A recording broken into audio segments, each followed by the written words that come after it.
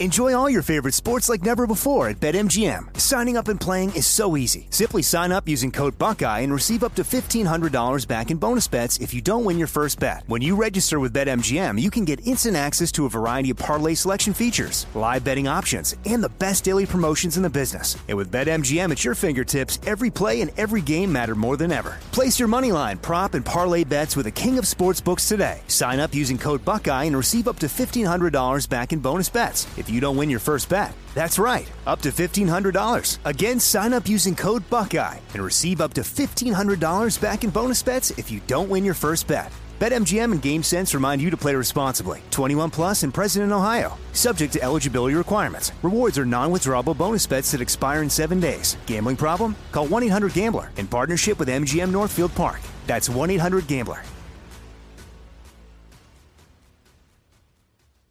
What's up, this your boy Lil Duval, and check out my podcast, Conversations with Unc, on the Black Effect Podcast Network. Each and every Tuesday, Conversations with Unc podcast feature casuals and in-depth talk about ebbs and flows of life and the pursuit of happiness. Unlike my work on stage, I tap into a more serious and sensitive side to give life advice and simply offer words of encouragement, yet remind folks to never forget to laugh. Every Tuesday, listen to Conversation with Unc, hosted by Lil Duval on the Black Effect Podcast Network, iHeartRadio app, or wherever you get your podcasts. Presented by AT&T. Connecting changes everything. From BBC Radio 4, Britain's biggest paranormal podcast is going on a road trip. I thought in that moment, oh my God, we've summoned something from this board. This is Uncanny USA. He says, somebody's in the house, and I screamed...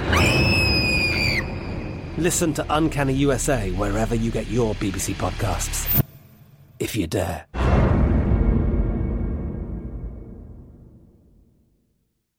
This is your moment, your time to shine, your comeback. You're ready for the next step in your career, and you want an education employers respect. So you're not just going back to school, you're coming back with Purdue Global. Backed by Purdue University, one of the nation's most respected public universities, Purdue Global is built for people who bring their life experience into the online classroom. Purdue Global, Purdue's online university for working adults. Start your comeback today at purdueglobal.edu.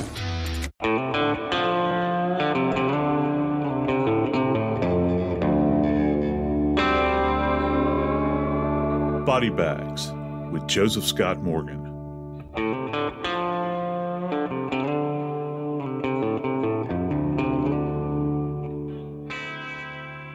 So many people nowadays give young folks the advice, follow your passion.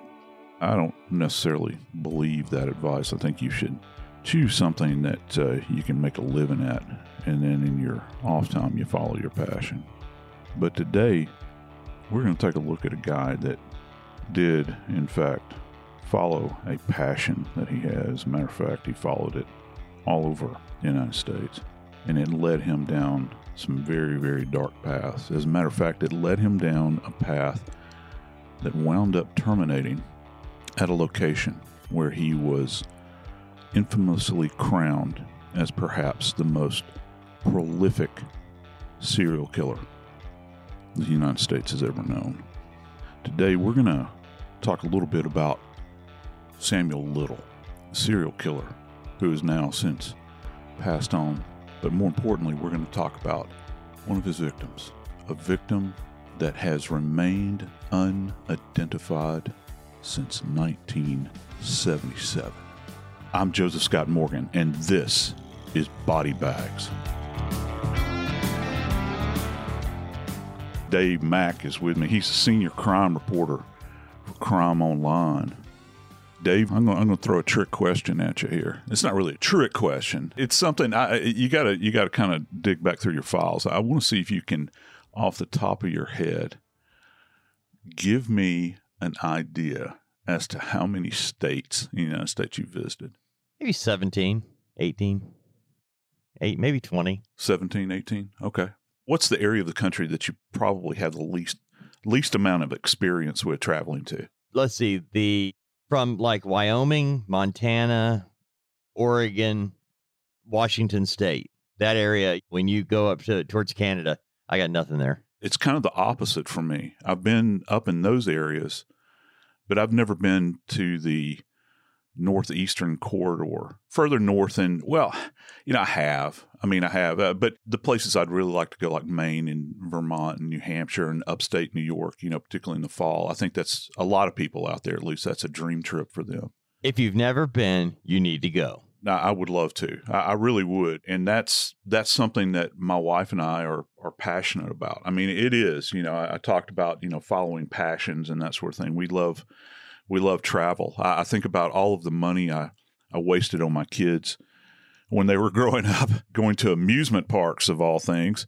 And our life and their lives became so much more rich when we finally took them to Great Britain and started going there and taking side trips and those sorts of things. And it was, I think, and lament the fact.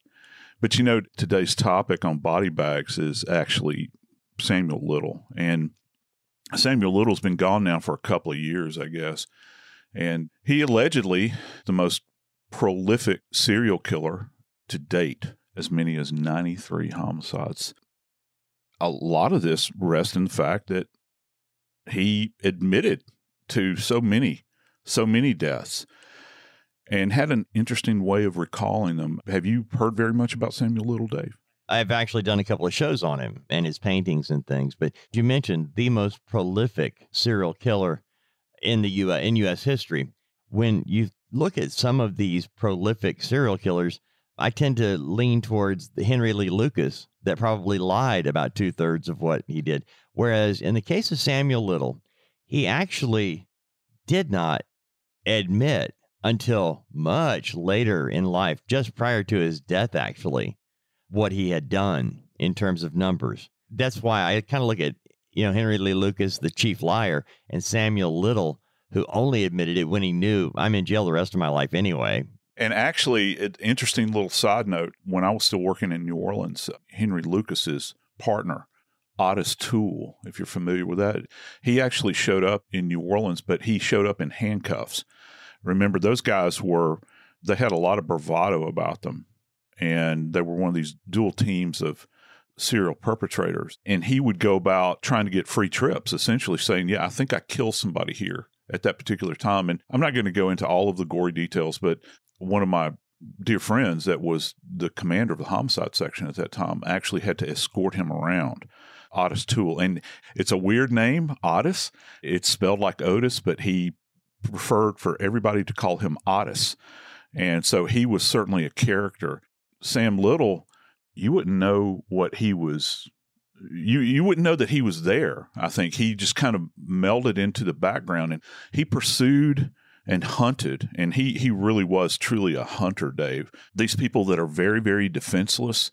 As a matter of fact, take a wild guess as to a commonality that many of the victims had as far as an occupation goes. Female, homeless, drug addict, and prostitution as a career. Yeah, because it's something it's almost rote in our field. But those are the individuals that kind of slip through the cracks and nobody really takes notice of if they go missing, because they live in a very high-risk environment most of the time.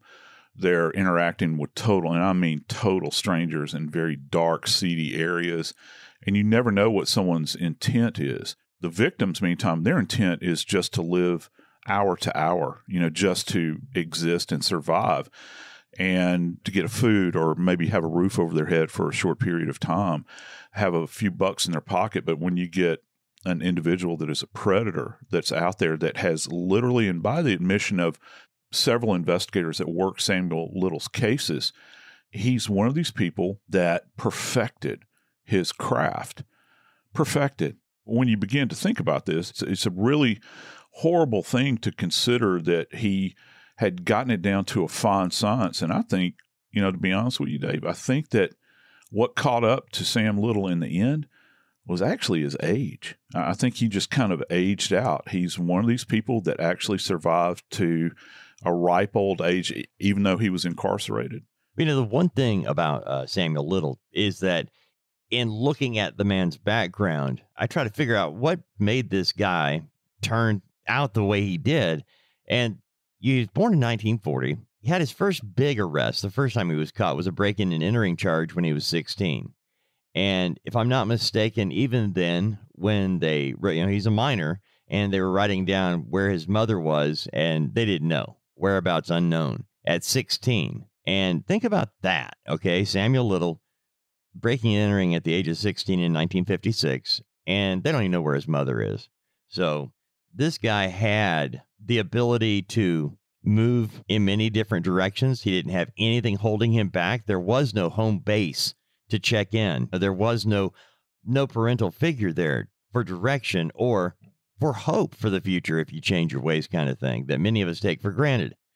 His thieving career began early and stayed that way, and that's why he is called one of the most prolific serial killers in American history. But again, I don't know how many are real and how many aren't. I don't think he knew when you get right down to it. I don't think he did either. And to back up just a little bit, he had alleged that when they kind of did a deep dive on him while he was incarcerated out in California, which is, by the way, that's where he actually died.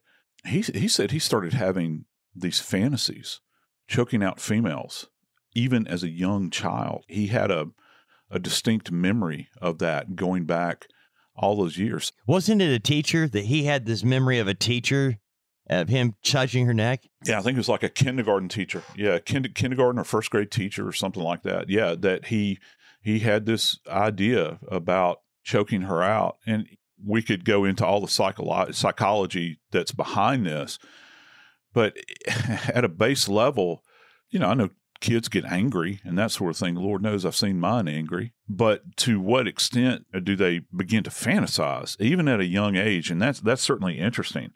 Bring down this kind of horror, or at least they're thinking about it at that young age. And so if that becomes kind of like a compulsion in your life, you begin to think about it.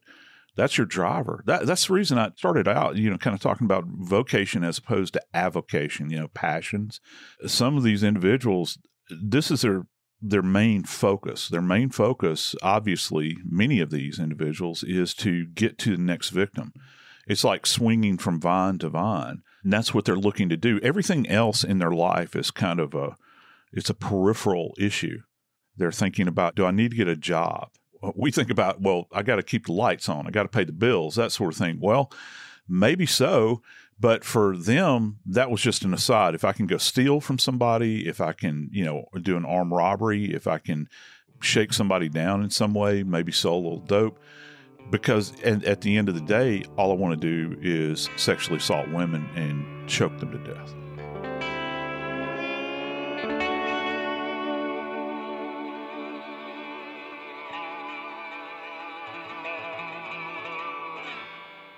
I'm Joseph Scott Morgan, and a big shout out to Astepro for sponsoring this episode and providing free samples. I live in an area where allergies are a day-to-day issue, and finding an over-the-counter option for relief is like the holy grail. I use Astepro, and I strongly recommend you give it a try.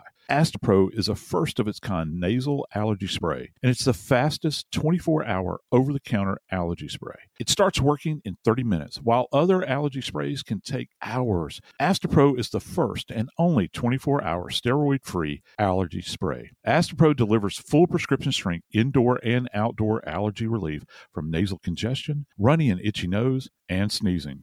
Get fast-acting nasal allergy symptom relief with Astepro. Go to asteproallergy.com for a discount so you can Astepro and go today. ASTEPRO allergy.com. Astepro and go. Use as directed for relief of nasal congestion, runny nose, sneezing, and itchy nose due to allergies. Enjoy all your favorite sports like never before at BetMGM. Signing up and playing is so easy. Simply sign up using code Buckeye and receive up to $1,500 back in bonus bets if you don't win your first bet. When you register with BetMGM, you can get instant access to a variety of parlay selection features, live betting options, and the best daily promotions in the business. And with BetMGM at your fingertips, every play and every game matter more than ever. Place your moneyline, prop, and parlay bets with the king of sportsbooks today. Sign up using code Buckeye and receive up to $1,500 back in bonus bets if you don't win your first bet. That's right, up to $1,500. Again, sign up using code Buckeye and receive up to $1,500 back in bonus bets if you don't win your first bet. BetMGM and GameSense remind you to play responsibly. 21 plus and present in Ohio, subject to eligibility requirements. Rewards are non-withdrawable bonus bets that expire in 7 days. Gambling problem? Call 1-800-GAMBLER in partnership with MGM Northfield Park. That's 1-800-GAMBLER.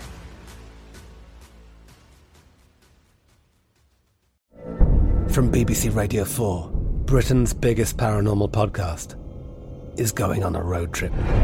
I thought in that moment, oh my God, we've summoned something from this board.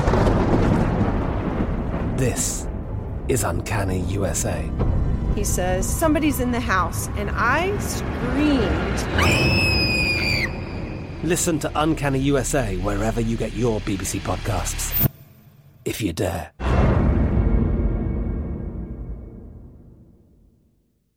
Xfinity has free premium networks for everyone this month, no matter what kind of entertainment you love. Addicted to true crime? Catch killer cases and more spine-tingling shows on A&E Crime Central. Crave adventure? Explore Asian action movies on Hi-YAH. Searching for something extreme? Check out skating, snowboarding, and more on Fuel TV Plus, the global home of action sports. And find crowd-pleasing bops on iHeartRadio's Hit Nation playlist. There's new free shows and movies to love every week. Say free this week in your Xfinity voice remote.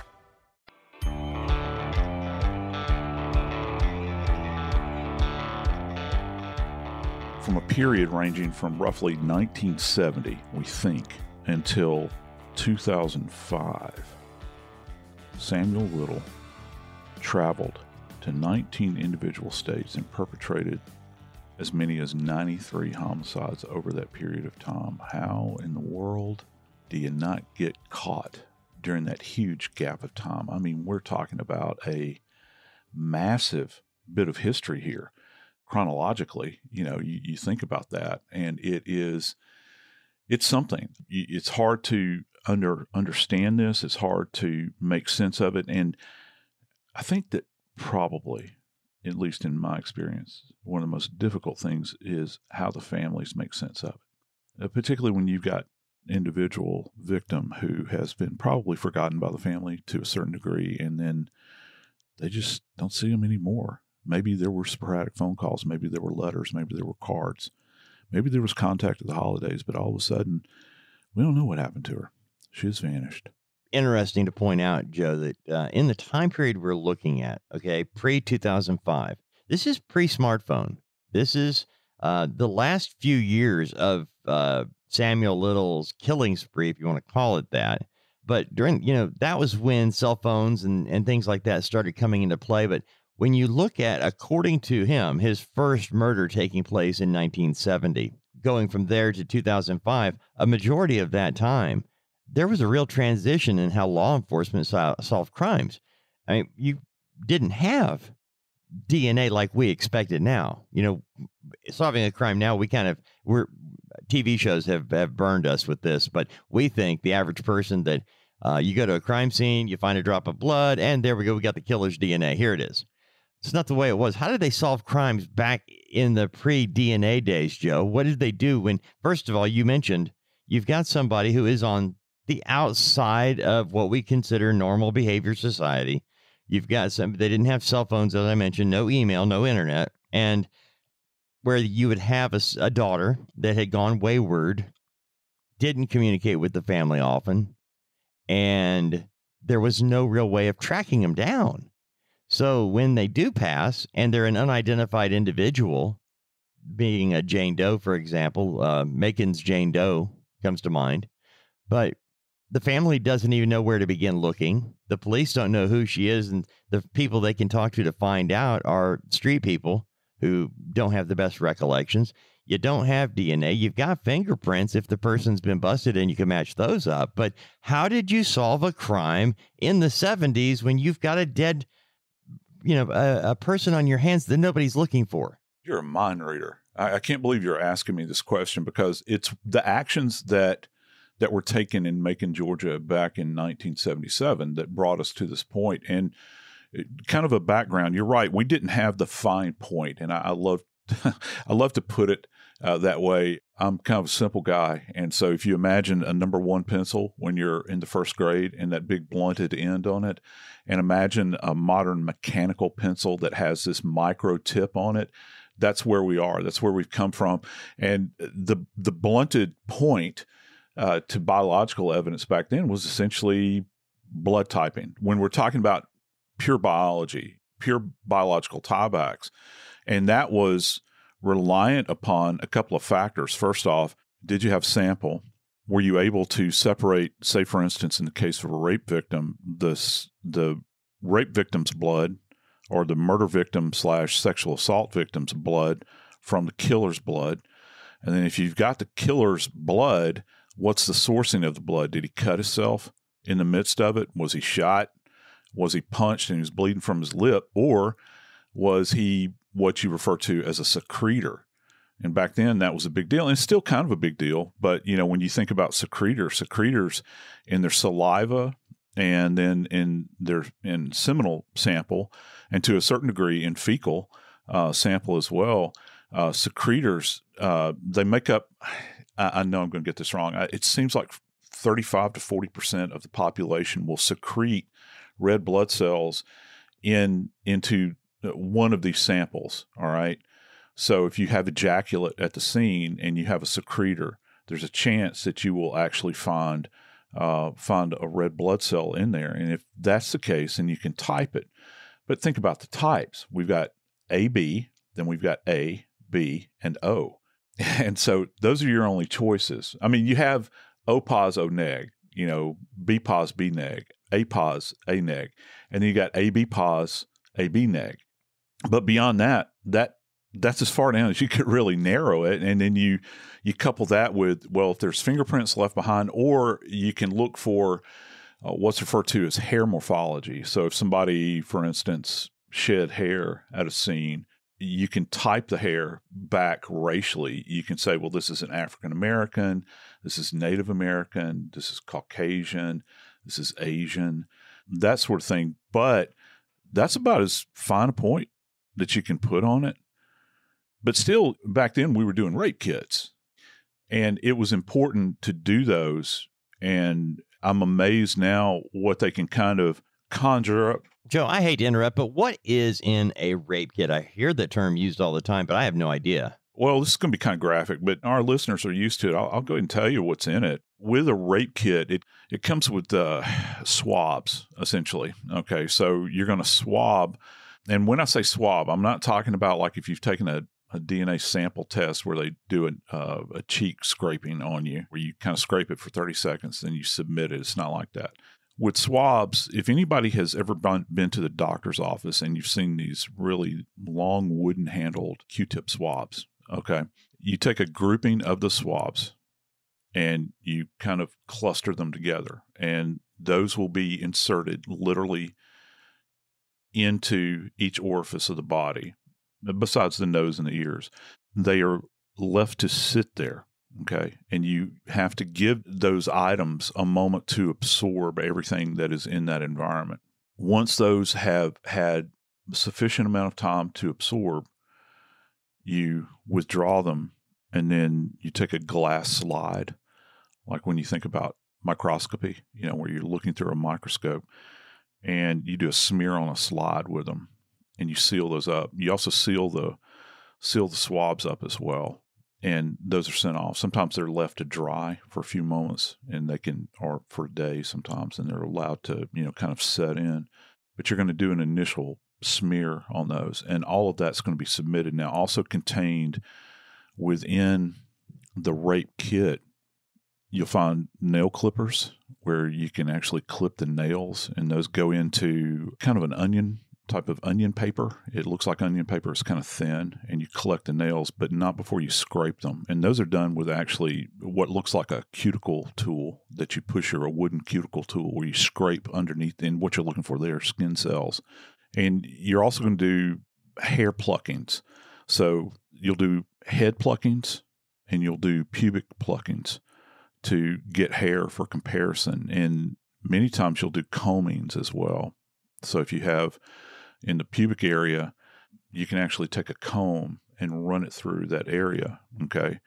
And whatever you collect on that comb, that sample is set aside, and that can be analyzed. And there you're looking at the morphology of the follicle itself, of the hair follicle, to try to get an idea first off, if it's human versus animal, if there's something caught up in there, in that cluster of hairs.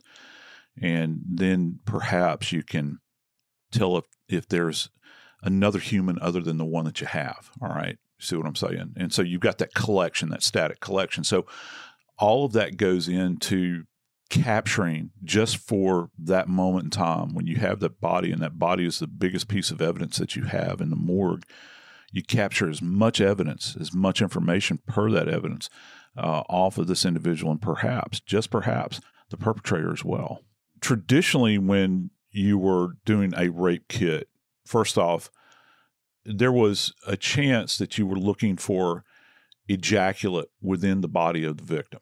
And that would, you would capture that ejaculate on the swab. And also, if there was contained within that ejaculate red blood cells from the perpetrator, that's one thing. And many people would say, well, if you have a female victim and you have ejaculate within the body, that confirms that we have, in fact, had some type of sexual contact. You can't necessarily say that it was a sexual assault, because if you're talking about a grouping of people, for instance, and this adds another layer to this, which is very complicated, which goes to Samuel Little. He's preying upon whom? Well, he's preying upon individuals that are in the sex trade.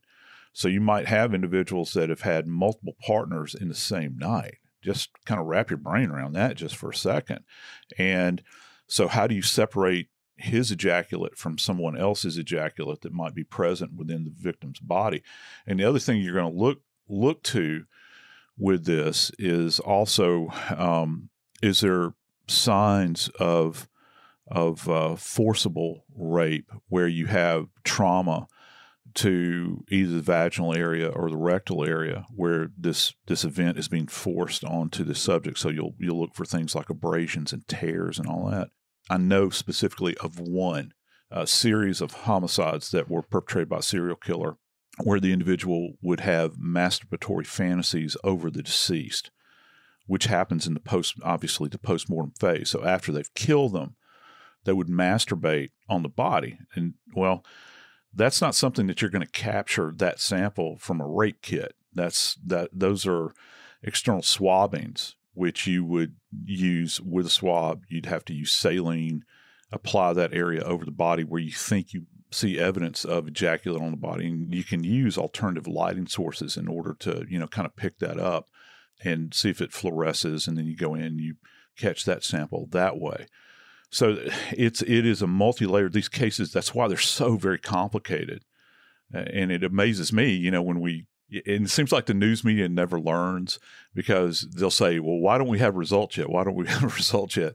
Just the process itself takes hours upon hours to conclude. It's not just about opening up a body and trying to determine the cause of death. Again, it goes back to my supposition that the body is the biggest piece of evidence that you possess.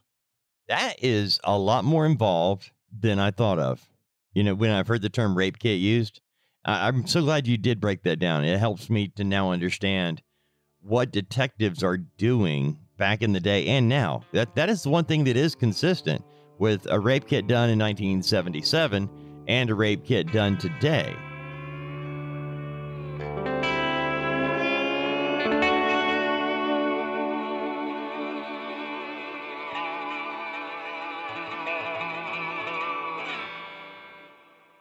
Enjoy all your favorite sports like never before at BetMGM. Signing up and playing is so easy. Simply sign up using code Buckeye and receive up to $1,500 back in bonus bets if you don't win your first bet. When you register with BetMGM, you can get instant access to a variety of parlay selection features, live betting options, and the best daily promotions in the business. And with BetMGM at your fingertips, every play and every game matter more than ever. Place your moneyline, prop, and parlay bets with the king of sportsbooks today. Sign up using code Buckeye and receive up to $1,500 back in bonus bets if you don't win your first bet. That's right, up to $1,500. Again, sign up using code Buckeye and receive up to $1,500 back in bonus bets if you don't win your first bet. BetMGM and GameSense remind you to play responsibly. 21 plus and present in Ohio. Subject to eligibility requirements. Rewards are non-withdrawable bonus bets that expire in 7 days. Gambling problem? Call 1-800-GAMBLER in partnership with MGM Northfield Park. That's 1-800-GAMBLER.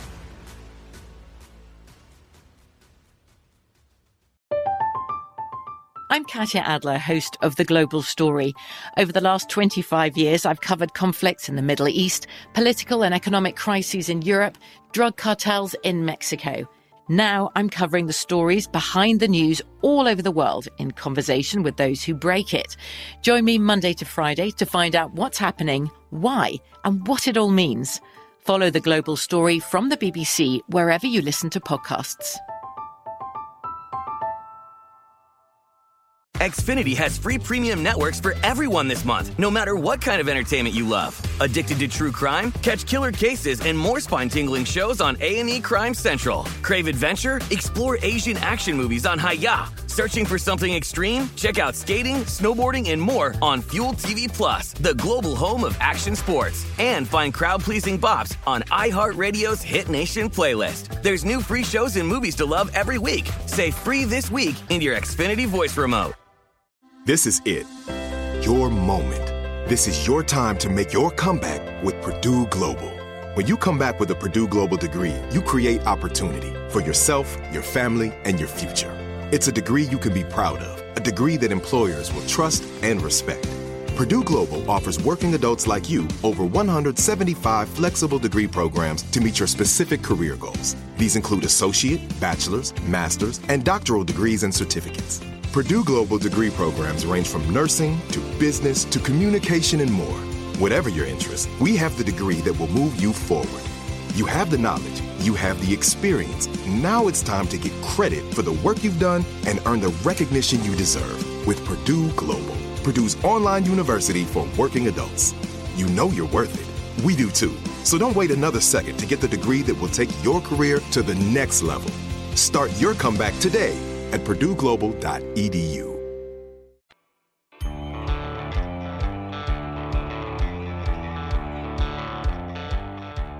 There are moments in time that many of us have had that work in investigations where I think retrospectively we go back and we view ourselves as historians.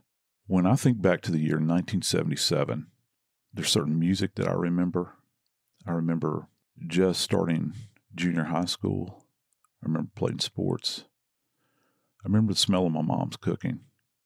But in 1977, in the town of Macon, Georgia, along a road called Arkwright, there was a discovery that was made. The choices and the decisions that those investigators made all those years ago came to fruition all these years later, where a lady was finally identified through DNA. What say you, Dave?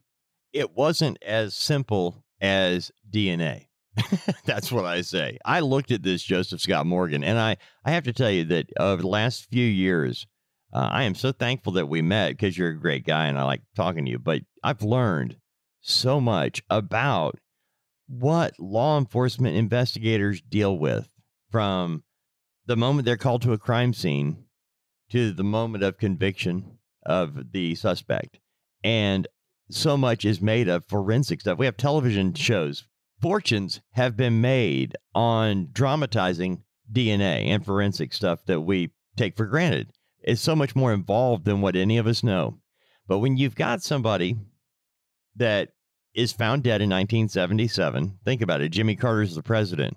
One of the things that we were following at then was Billy Carter urinating outside of LAX. We've got, an energy crisis. We've got a lot going on back then. And yet going from Carter, Reagan, Bush, Clinton, Bush, Obama, Trump, Biden, all these years, all these presidents, all these things go by, and there is an unidentified person. And the citizens of Macon, Georgia, should be thankful to have a group of men and women that are so determined to solve this, that they were able to analyze what their officers did in 1977 and use that combined with the latest technology of today to actually determine beyond a shadow of a doubt, beyond a reasonable doubt, who the actual perpetrator of the crime is and who this person was. Isn't that something? You think about that all those years ago, that decision that law enforcement, the medical examiner at that time, or the county coroner, such as the case down in Bibb County, Georgia, which is where Macon is, that decision that they made to have this unidentified, they refer to her as Jane Doe. I think she wound up becoming, correct me if I'm wrong, Dave, wasn't she referred to as Macon's? The newspaper there is called The Telegraph, and The Telegraph dubbed her Macon Jane Doe. In 1977, it was, people kind of throw this around a lot, but it was a more innocent time. Didn't really seem like it, but it truly was compared to nowadays. And you didn't have as many of these really violent events like this that would happen, and something so shocking in this kind of sleepy southern town where she's found along this road, almost discarded as though she were trash. And they knew nothing of who she was, but they thought enough at that moment in time when they did the postmortem exam on her to do one of these rape kits. The fact that this thing survived, that they were able to retain enough of a biological element within this kit, I think, where it winds up tying back to Samuel Little, who in his own way had actually stated that he had killed women throughout the South, not just the South, but all over. But he had made his way through Georgia. Do you know he actually was originally from Georgia? He was born in Georgia. He grew up, I think, up north in Ohio, if I'm not mistaken, but he was born in Reynolds, Georgia. And so this is an area that he probably still had family in the Georgia area. He migrated around a lot. And as a result of retaining this biological sample that they had, they were able to finally get Jane Doe of Macon Jane Doe. They were finally able to get her identified through genetic genealogy. They were actually able to identify that Samuel Little had raped and murdered her. They were able to prove that genetically, but they didn't know her name. They didn't know who she was, but they knew that he killed her. Think about that for just a minute. They were able to solve the crime, but couldn't solve who she was. Yeah, isn't that something? This huge genetic stew is what it comes down to. If you can imagine that in your mind. That might be a little off-putting, when you think about it, but we truly are. We're this huge mishmash because we're all mutts, comes down to it. But we have this kind of genetic stew that's brewing out there.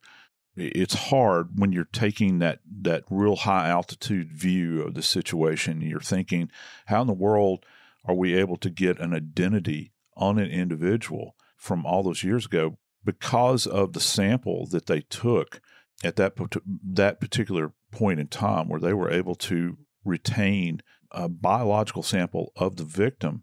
They were able to plug that into a national database.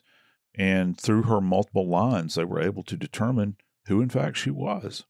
Well, what is the forensic genealogy? I know I'm leaving out some terms here because I don't know what I'm talking about other than, forensic. I know what that is, and I know genealogy. But genetic genealogy, what is it, and how does it come into play today in solving what had been previously called unsolved crimes?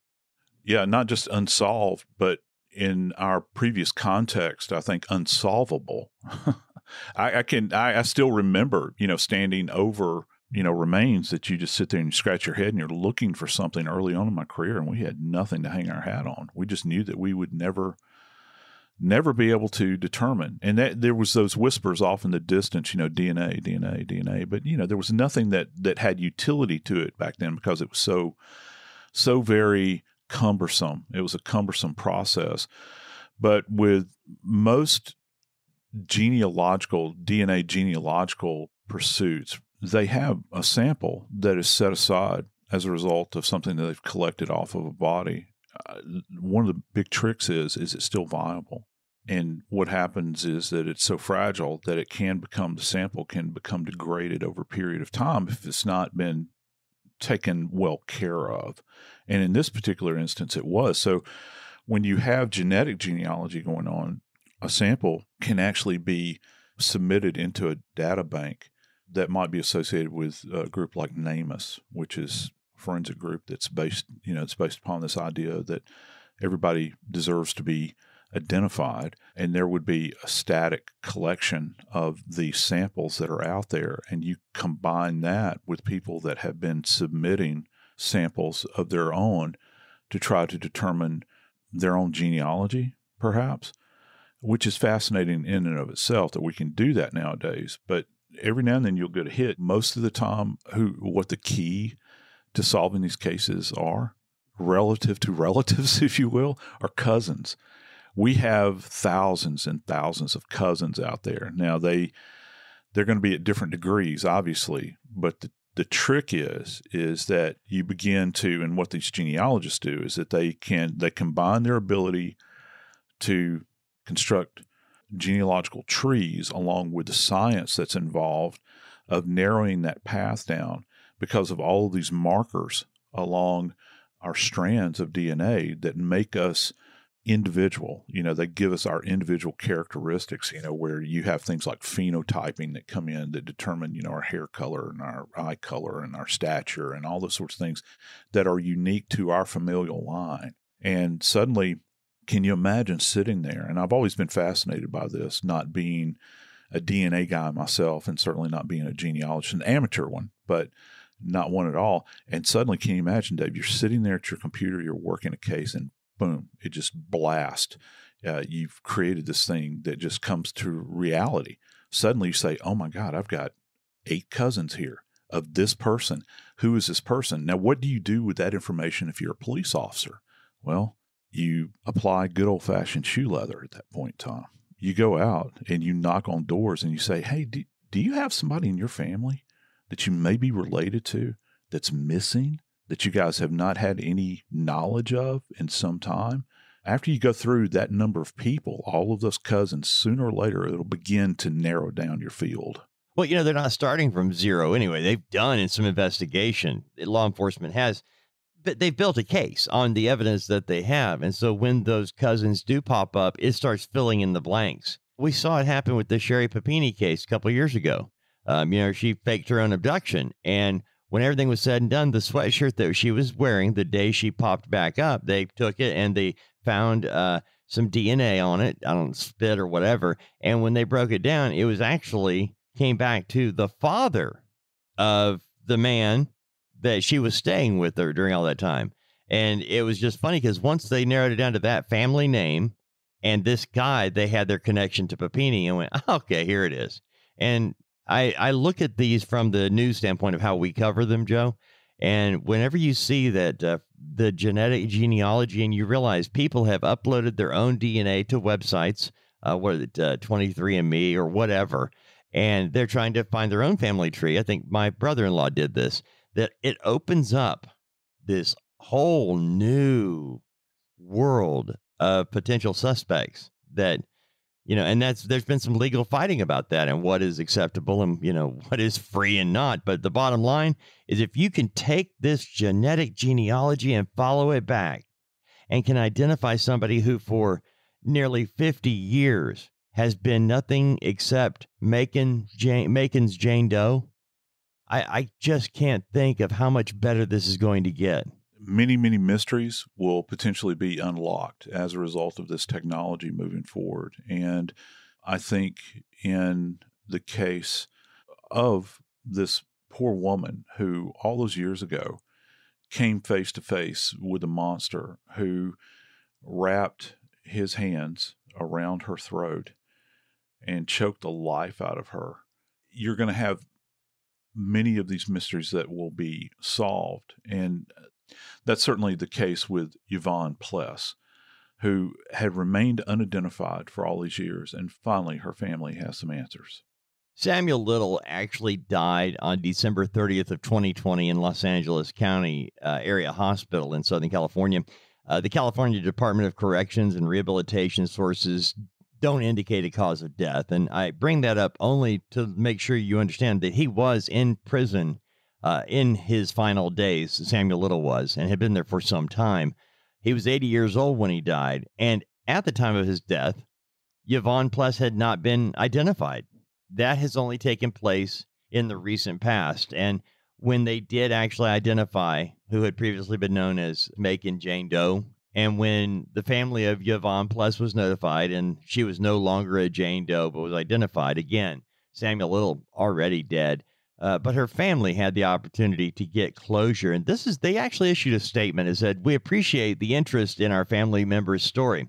When Captain Jones and Miss Hutzel notified us that Yvonne had been identified, we were unaware she was deceased. We are mourning the loss of our loved one and have no comments at this time. We ask that our privacy be respected. That is the story of Macon Jane Doe. Her identity, Yvonne Plus. I'm Joseph Scott Morgan, and this is Body Bags.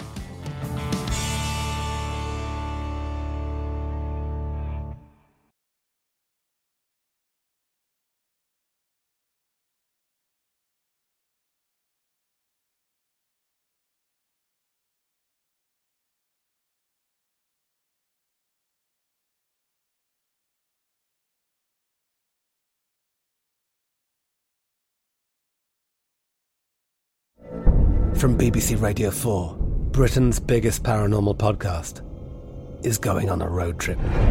I thought in that moment, oh my God, we've summoned something from this board. This is Uncanny USA. He says, somebody's in the house, and I screamed. Listen to Uncanny USA wherever you get your BBC podcasts, if you dare.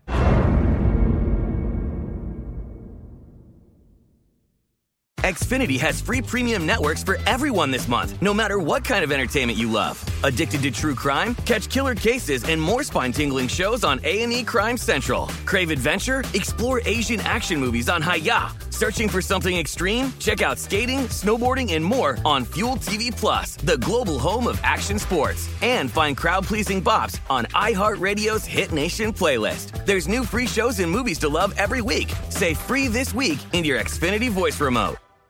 This show is sponsored by BetterHelp.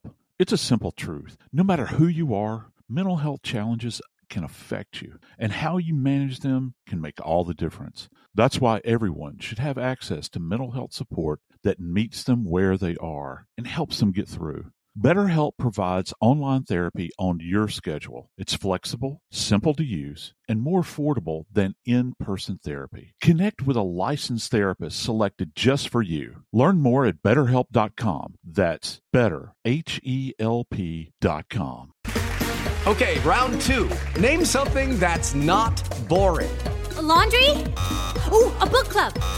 Computer solitaire, huh? Ah. Sorry, we were looking for Chumba Casino. That's right. ChumbaCasino.com has over 100 casino-style games. Join today and play for free for your chance to redeem some serious prizes. ChumbaCasino.com. No purchase necessary. Void where prohibited by law. 18+ terms and conditions apply. See website for details.